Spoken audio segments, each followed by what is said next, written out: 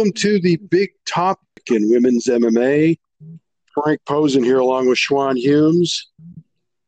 Don't forget to check out my blog at frankp316.blogspot.com and also my other podcast, Frank Posen's Big Bad Podcast, which I did on Tuesday.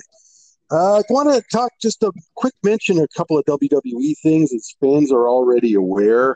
Probably is that Asuka returned to Raw on Monday after she had her tooth kicked out by Shayna Baszler a few weeks ago.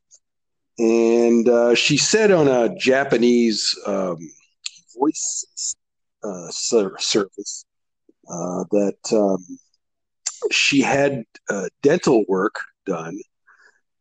She didn't say if she had a concussion or not. I don't think she did. But she had the dental work done. And in 6 months, she has to go back to the dentist and get implants put in. So it takes 6 months to heal. But in the meantime, she did a match on Monday, and she looked great. So I think she'll be okay. We'll see. I hope they're doing Asuka versus Shayna WrestleMania. So that should be pretty good. So that should be pretty good. Now, also on NXT, Io Shirai brought the contract for the TakeOver show to Raquel Gonzalez, and so that's going to happen then. And the other thing is they did a vignette for a new Japanese female wrestler going by the name of Sarray, Sarray. She was wrestled in Japan as Sari, spelled Sareee. Her real name is Sari Fujimura. And people ask me about why is she using the name she used in Japan. She doesn't want to use it. She said in an interview before she came to the U.S. that she wasn't going to use that name. So she just had to discuss with the WWE exactly what name she was going to use. The big difference with this girl, as opposed to the others, is she's a lot younger. Asuka's like 39, Io is 32, and Sari is 25. She's going to be 25 in a couple of weeks. And but she's been a wrestler since she was 15. What do you think about that, Schwan? That's pretty crazy. Since she was 50. Yeah. She it's not that unusual in foreign countries. Here in North America, they can't wrestle until they're 18 anyway. But in foreign countries, like England, a lot of them start when they're teenagers. A lot of them start when they're teenagers. It's not as unusual as you think. In Japan, it used to be normal. They brought in like really young girls. Like in the 80s, in All Japan Women, there was forced retirement at age 26, so they had to start young.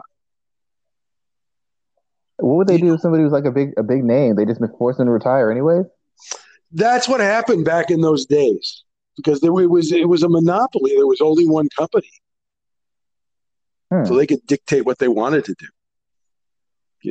So anyway, so Sari, she'll be making her debut shortly. She's very good, but she has a different look, a different vibe from the others, more of a girl next door type look. So she's pretty good. All right, let's go on to last Saturday's UFC show. At strawweight, Angela Hill beat Ashley Yoder by unanimous decision. Now, the story here is that Angela was supposed to fight Tisha Torres in December, but she got COVID-19. And then when Angela tried to, rebook that, well, what happened is Tisha beat a short notice replacement, right? And then when Angela tried to rebook it, Tisha basically told her to take a hike. So, Angela kind of settled for somebody that she had beaten already. So the result of the match was not surprising. I guess the thing that I would be concerned about is, at some point, she has to try and move up. And I think I think she has to be more selective about who she fights these days. All right. To just keep taking these short notice fights against scrubs. I don't think that's going to work anymore, Schwan. I think she just does it because it keeps her in the UFC's good favor. The UFC always has people falling out. They always have people who won't take fights because it's not a ranked opponent. And the fact that Angela Hill always is and generally wins those fights, I think it helps her. Now, like you said, for her to move up and for her to really secure her position, she has to start beating name people. But if you're willing to just fill in on short notice, the UFC is going to consider you a commodity. We've seen multiple fighters get let go because they won't take short notice fights. So that's almost the safest way to stay in, especially if you can win them. Well, allow me to put my manager's hat on. Listen, if I was her manager, I'd tell her to knock it off. Do you want to get a title shot or don't you? Now, to be honest, I get that too. But what happens to a lot of fighters? And I don't know how they spend their money. I don't know how much they make, but a lot of fighters end up, forcing their hand earlier because they need the money. They can't go 6 months, 4 months without a fight, especially if something falls through. They can't wait 3 or 4 months.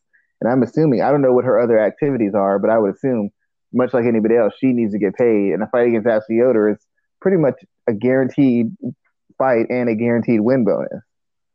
But it's not. She's not getting anywhere.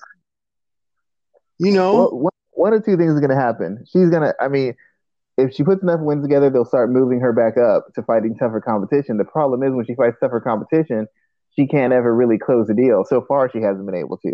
That's right.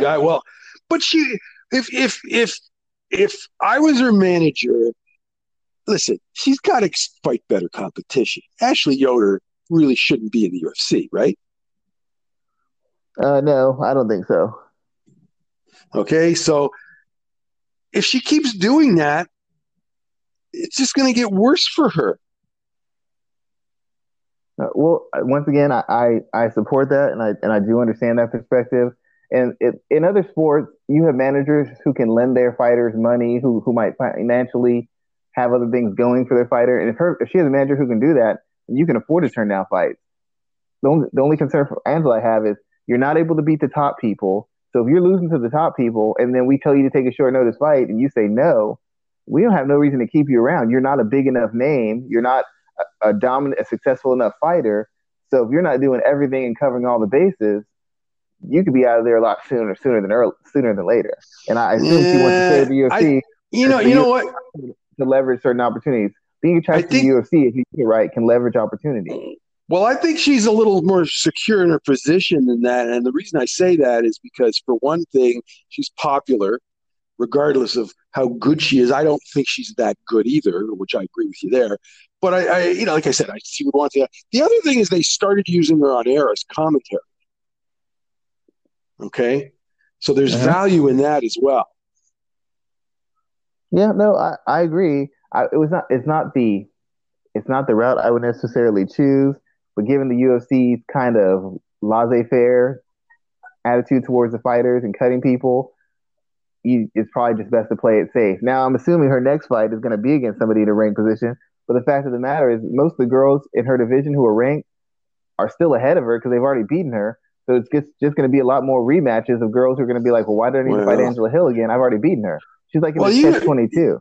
She wants to fight Tecia Torres, right? But I mean, the thing is, there's other fighters that I think she would have more trouble with. Yeah, there's a lot of them. That's the problem. She's clearly shown she can beat a certain caliber. She hasn't shown that she's been able to get that next stage. Do I favor her if Joanna fights? If she has to fight Joanna, do I think she beats her? I don't think so. Listen, Joanna, I'm telling you, okay, how long have I said this? Joanna, I think it's now 75-25. She's retiring. Oh, once again, I would agree. It's just giving the example that there's no clear person that we know Angela Hill who's elite, who we know Angela Hill is guaranteed to beat. Well, you know who I put her in against? Who's that? Marina Rodriguez. Yeah, I mean, I guess that's a good fight, but I mean, that's somebody who's kind of hot right now. But is she really considered an elite fighter? I don't. So we need to see who are the elite. When somebody's coming off a big win like that, that's the time to strike when the iron is hot, right? Yeah. I mean, if she can get that, but for some reason she's determined to fight who she's determined to fight, and maybe she's trying to put wins together. I'm not sure. I don't know her well enough. Well, I just think she needs to be more selective at this point. Enough of this taking short notice fights and stuff like that, because it's not getting her anywhere. Yeah, but it is making sure those bills get paid, and that's really important because this Okay. is a short career. Yeah. All right. Fight number 2 was at flyweight. We had J.J. Aldrich beat Courtney Casey by split decision. Now, I wanted to mention, first of all, that J.J. has moved trading camps. She's gone from 303 to what the hell's the name of that joint? Neil Marshall and those guys. Elevation. They're all in Denver, right? And her coach, if you notice, is in her corner was Casey Kenny. Okay, who's a current UFC fighter. Anyway, this is another case of where I thought maybe the judges kind of messed up. Okay, like the way I scored it, I had Courtney winning round 1, JJ winning round 2, and I thought Courtney probably won round 3, but it looks to me like the judges had JJ stealing it or something like that. At least that's kind of the way I thought of it. It was a close fight, so I wouldn't look at it as a big robbery, but it looked to me like they may have got it wrong. Well, the main thing that concerned me is that Courtney Casey was never able to, like, she has all the advantages in this. She's bigger than J.J. Aldrich. I would assume she hits harder from what I've seen of their opponents. She's a better grappler. She was just never able to pull away in the fight. Like, she, even if you think she won or she outworked her, she wasn't able to really put any real distance between her and Aldrich. So once again, it's the same problem. All right. So what was the reason for that? Because let's face facts here. J.J. Aldrich is very limited physically. She's limited physically, but in regards to her conditioning, in her regards to her overall skill set, she's very secure in her skill set. To me, Courtney Casey, outside of searching for her submissions when she's on the ground, she doesn't really know what she wants to do. There's times when she'll flash a jab and walk you down and come behind it. There's times where she'll counterpunch. There's times where she'll throw volume, but you can't ever. It's like she doesn't know what to do to cement around in a fight. It's like she just does whatever, and if it works, it works, and if it doesn't, it doesn't. Basically, if she can't physically dominate you and put herself in a big lead and sit on it, she doesn't have any way to win fights. She doesn't know how to separate. She doesn't know how to build on anything. So she has. It looked to me like J.J. Aldrich was building towards something. Like she was getting better every round of the fight. Whether you think she won the last round or not, she was still. It seemed like she was starting to take over. Like Casey couldn't impose her will on her. Casey couldn't back her off. And if I'm a judge, I'm looking at it saying, okay, well, the power is not bothering her. Look at the volume she's throwing. Look at the aggression. Look at how this other girl is kind of giving up ground and not throwing as much. It seems like the tables are turning. I can't say it. I keep saying that wrong. Courtney Casey just doesn't have a feel for the game, and she doesn't have an IQ. It's like you have these advantages, put them together. Why can't you dictate pace with a person who's physically weaker than you? Why aren't you throwing volume, overwhelming her? Why aren't you tying her up in clinches and just beating her up against the fence? Why aren't you able to force a takedown and work submissions games from the top instead of always ending up on your back hunting for submission? If you look at the history of her fights, she always does the same. She fights the same way. She has not changed what she's done or shown any consistency from day one. It's always one or two really good rounds and one good round and two so-so rounds. Every single fight. She starts fast and then she runs out of ideas. So what's the problem with her? Is it the coaching, low IQ, what? Sometimes I like to point the coaching to a certain degree because I feel like you need to prepare the person. But after you've had so many fights and you become a veteran, even if your coaching isn't necessarily telling you the right things, you as a fighter should be able to figure certain things out. And it seems like she just doesn't have any context for the game. She's like, I'm hunting for submissions. I was looking for submissions. I must be winning. I had a strong first round. I must be winning. I'm throwing punches. I must be winning. It's like she doesn't have any feel for it. She can't process the information, which means she relies heavily on her corner to tell her I'm winning or I'm losing, or you need to close the show or you don't. That's the only thing I could put the fault to them at. She's faced better opposition than J.J. Aldrich. She's fought more times than J.J. Aldrich. Outside, she's a better athlete. She's bigger, stronger. She hits harder. How do you lose that fight? against a physically limited fighter who's not a big hitter, isn't a great wrestler, isn't a great grappler, is just basically a intelligent striker with good conditioning and a I guess average overall skill set in mixed martial arts. How do you not win that fight? Every advantage on paper is in Casey's favor. How do you not win that fight? Well, so far she's been an underachiever. So she's got to get her act together. She's got to get her act together. I don't think it gets much better than this. I think she's really just has no sort of sense for the game. And I don't know at this point if she can make the changes necessary. Because if her camp's not, I think she's at a new camp now. So it's been two different camps. And we're getting the same kind of inconsistency. Isn't she still training with John Crouch? I thought she moved on to another camp. I could have sworn she moved to another camp. I don't remember. But I know she was training with John Crouch before. Yeah. So the question is she still training with him? I don't think she is. And if she is, then that's even more damning because you see a pattern. You see a pattern of it, and there's no adjustment. And this is the last thing I'll say about her.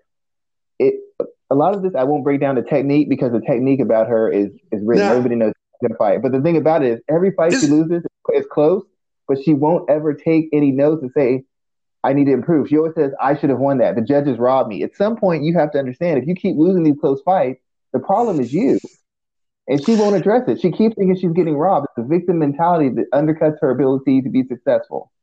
Doesn't she listen to her husband a lot? Because he's a boxer, right? I hope he's not a boxer because her boxing is not good. Yeah, I guess so. All right, let's go on to the third one. Let me just highlight that point one more time. Every fighter says they got robbed. Every fighter says they got gypped. But the best fighters make adjustments and come back a better fighter. Courtney Casey, from her first fight to now, is she even 25% better outside of experience? No, she's worse. She's worse. That's the point. She keeps making excuses and she refuses to get in uncomfortable zones to improve herself. While everybody else is getting better, she's right where she was, and the game has passed her up. She needs to make tremendous strides forward to have a chance at this point. Okay, in the third fight, which was at strawweight, we had Jinh Yu Frey. She got off the Schneid, and she beat Gloria De Paula by unanimous decision. And Gloria, she's the girlfriend of Mayra Bueno Silva. Like, she trains at Shoot Box in Sao Paulo with Diego Lima. She has the same problem that, look, she has to improve her takedown defense. She made this mistake we've seen out of other Brazilian fighters where she gets on the bottom and instead of getting the hell out of there and getting back on her feet where she would have an advantage, she kept trying to go for submissions and she just gave up the round. And the other thing is that it looks like Saif Saud over at Fortis MMA is making some progress with Jinh Yu Frey. And he yelled at her between rounds after the second round. And I guess it helped because she won the round. And she won the fight because they split the first two rounds. So, sorry. Yeah, go ahead. Well, my biggest thing, the reason I favored Jinh Yu Frey in this wasn't because I thought she'd make huge technical adjustments, because I still don't believe she's made huge technical adjustments. What I do believe is that she's fought a better caliber opponent. She's fought over an extended period of time. She's still one of the better athletes in the division. She's just not as great as one, which makes the size issue kind of a problem. But against DePaula had some good striking, some good moments. But DePaula doesn't know how to build. She doesn't know how to build off her success. She might throw like a strike or two, land it, but she doesn't know how to maintain a distance or how to close a distance or how to dictate where the fight and how the fight's going and then build on it so she can overwhelm Jinh Yu Frey. Jinh Yu Frey is there to be overwhelmed, but you have to put up a certain amount of resistance. You have to work at a certain pace. You have to force her to work at a certain pace. And DePaula could never do that. So she was never able to apply the pressure that the other two fighters that Jinh Yu Frey faced were. Those fighters were on her at every moment. She took them down, they were trying to get off. She put them in a clinch, they're striking back with her, they're trying to get a dominant position to clinch. If she's striking, they're trying to throw 3 for every 1 she throws. They put the pressure on her so she couldn't go through her progressions and make the adjustments. DePaula was following and walking towards her and in her space, but she couldn't putting pressure on her. So Jinh Yu Frey didn't have to just react. She could kind of she had some room to operate, and that allowed her to build confidence. And as she built confidence, she was able to recover when she lost, when she fell behind a little bit. She was able to recover instead of getting overwhelmed.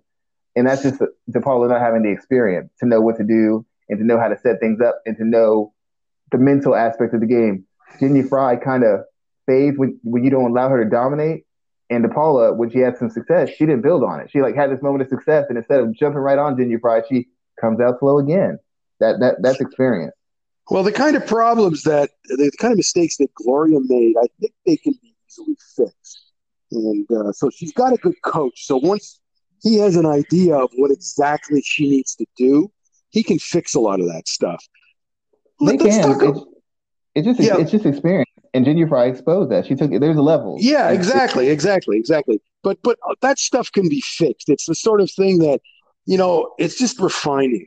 It's just refining an approach and all of that. So let's talk about the difference in coaching here, as far as, her husband as opposed to Saud. One of the big things here is the bad habits that she developed being coached by her husband, especially the one where she was more concerned about avoiding damage than being aggressive and winning the fight. I think part of it, he did some good things. The thing is, what he did was it's like I said before, I've worked with fighters, I've worked with athletes in other sports. The easiest thing to do, and obviously, and the smartest thing to do initially, is you find where you have advantages, you find where their character fits, and you play to that. You play to those strengths to allow them to have more success faster. So in her case, she's a better athlete. At a lower weight class, she's physically able to dominate people. Her power carries over a little more. So what he did was he built a style around her physicality and her power. Her striking, she doesn't put combinations together because of that weight class. When she hits somebody once or twice, they back off. They give her space. Physically, she can get those clinches. And if she can't strike with you, she can bully you. She can force you to the ground.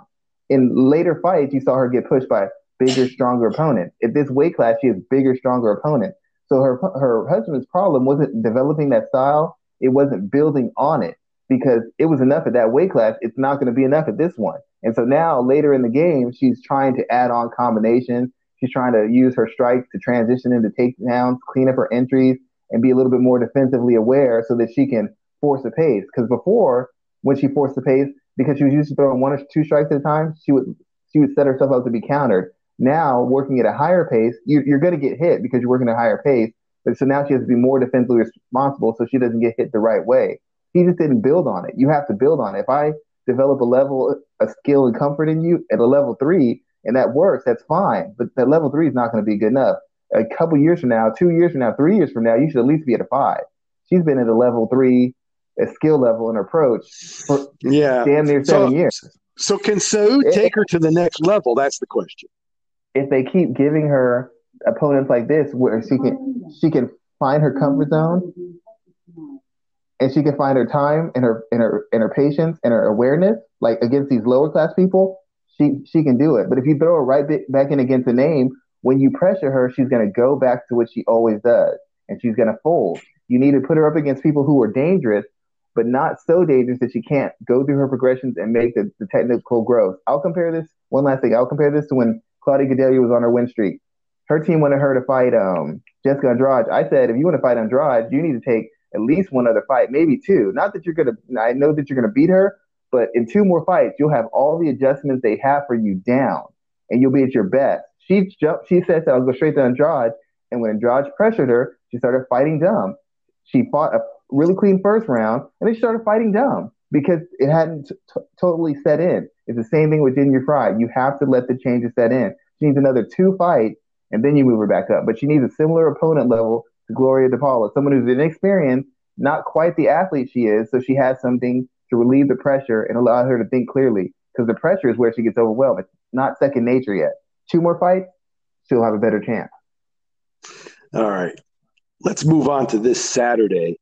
The first fight is at strawweight. It was supposed to be Cheyenne Buys versus Kay Hansen, but Kay had to pull out due to injury, which is unfortunate because I was actually looking forward to this fight. So her replacement is a fighter named Montserrat Ruiz. So both of these are basically making UFC debuts. Cheyenne Buys is trains at, again, Fortis MMA in Houston. She's been there for a long time. Her husband trains there as well. And he is fighting on the show as well. And she was on the Contender Series, if you recall. Montserrat Ruiz is from Mexico. She has fought mostly in Mexico. She went 1-1 in Invicta. Okay, so she's being brought in at short notice. The big problem that I see here is that, and she trains at 10th Planet in San Diego, Manny Hernandez, and also Kings MMA in Huntington Beach with Rafael Cordero. The big problem I see here is Cheyenne has a big size advantage. Like she's 5'3". Montserrat is 5 feet. So I see a big size advantage here. What do you see in this one? It looks, I mean, Montserrat, I've only seen a little bit of her. She doesn't seem like a bad fighter. She doesn't seem like a very good one. She seems fairly inexperienced. I don't know that she has any real standout athleticism or standout traits as far as her durability or her physical strength. So my issue with her isn't that maybe she will necessarily get dramatically outskilled by Buys, but Buys should have a skill advantage, and then Buys also should have the advantage as far as durability and punching power and strength. So I don't know where Montserrat would actually win the fight at this stage. When you're this early in your fighting career, even if you're a better grappler, when you're facing a bigger, stronger, skilled opponent, it's hard to get him down. It's hard to keep him down. You waste a lot of energy trying to do both. And I don't think Montserrat's going to be able to really match up with Buys on the feet just off the physicality alone. Yeah, I pretty much feel the same way about it. I don't see a way for Montserrat to win this fight. Yeah, I mean, anything could happen, but Buys seems like she hits hard. She has fast hands. She's got good striking, and if nothing else, she's competent on the ground. And when you're longer, and I think you're a better athlete, and you look a little bit more durable and physically strong, I think you can just pressure even a grappler. You can just pressure them and break them down. So I'm not saying Montserrat doesn't have a chance. I don't know how much of a chance she does. If she beats Buys, I consider that a pretty good upset. Okay, the next one is at bantamweight. It is Marion Reneau versus what's her name? Macy Chiasson. Macy, I got it. Macy Chiasson. Okay, so did you know that Marion Reneau is now the oldest fighter on the UFC roster? She's 44 years old. Okay, and I guess that's because Overeem was recently fired, right?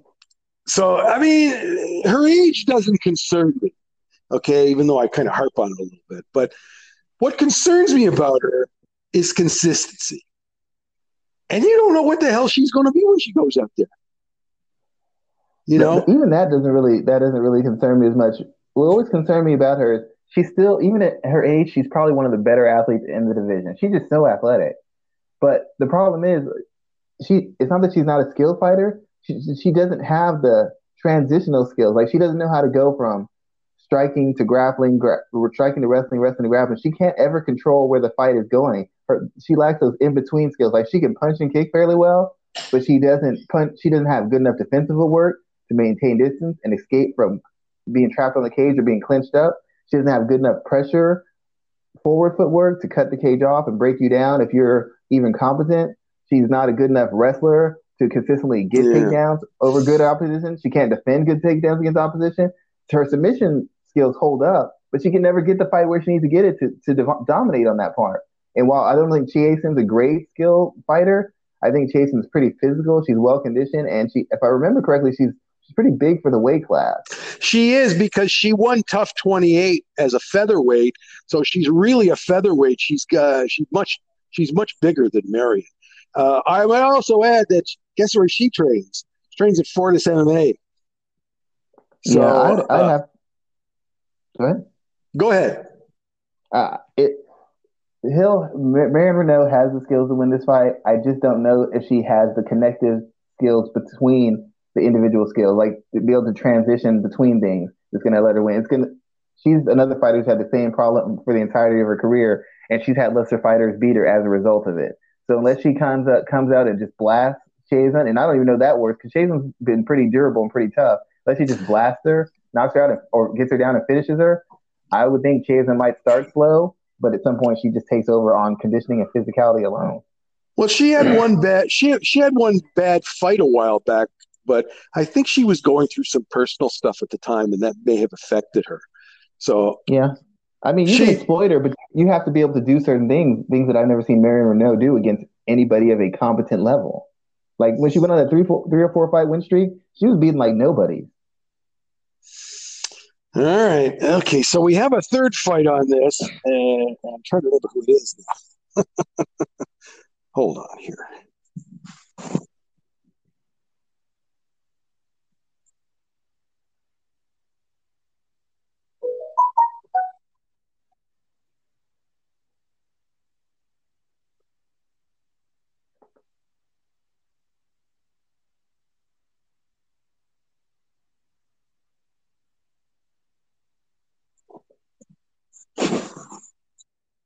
It's Gia Avila versus Ulia Stoliarenko.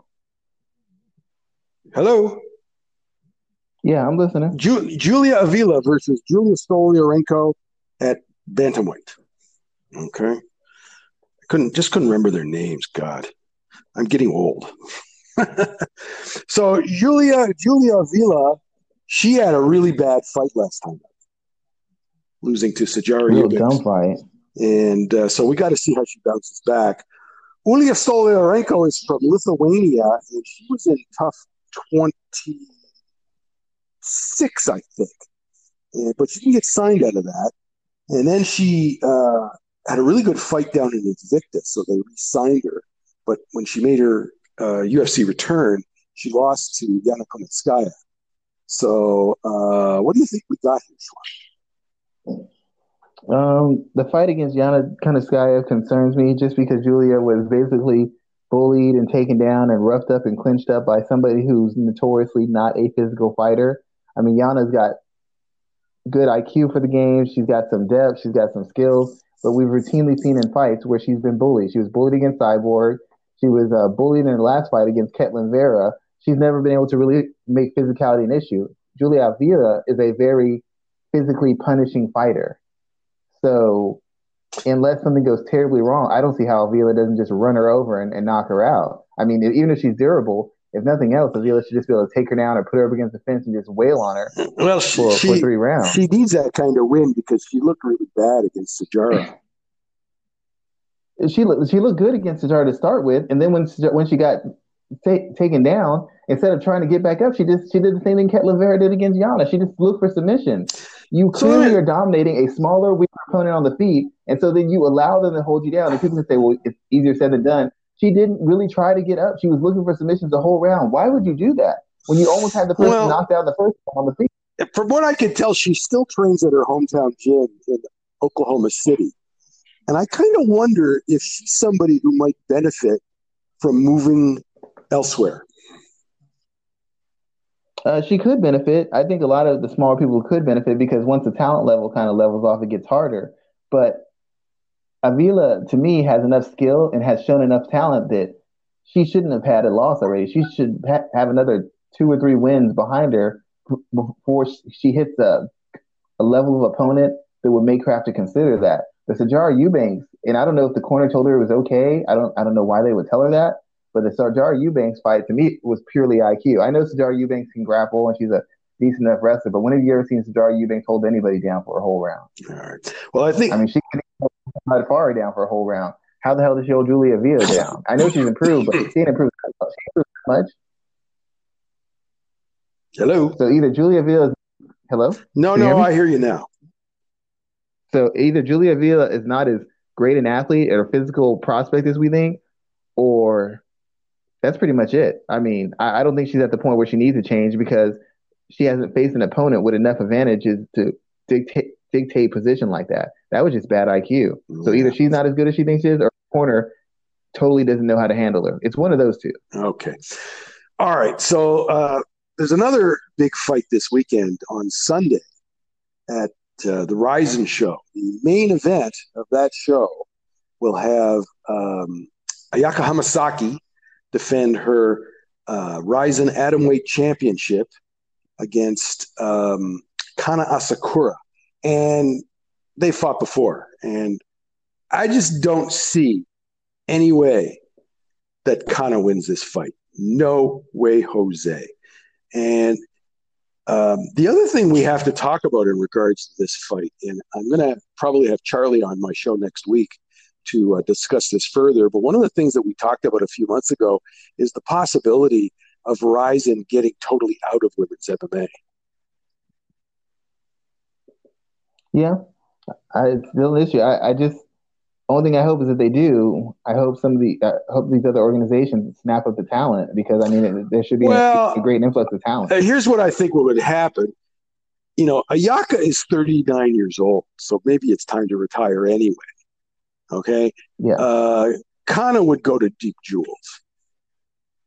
You know, but this is a concern that we had when we talked about Ayaka's last fight.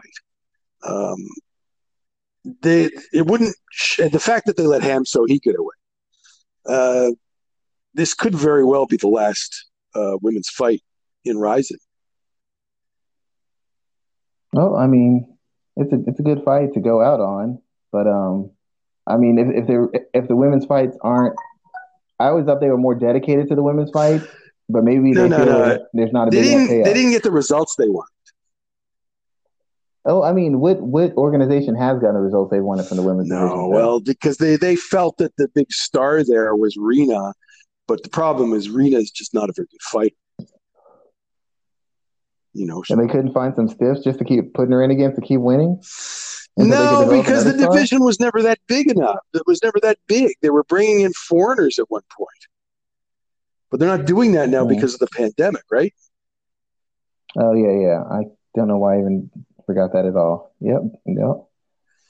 I don't know. Like I said, my biggest hope is if they ever do something like that, is that in some form or fashion, some of the other organizations get an influx of talent, because for some of these organizations, even though they've got lots of bodies, they don't have a high skill level in those bodies. And it'd be nice to get some experienced fighters who also are talented to come in and give some of these divisions kind of a little bit of a boost. Maybe create some interest where there isn't any right now.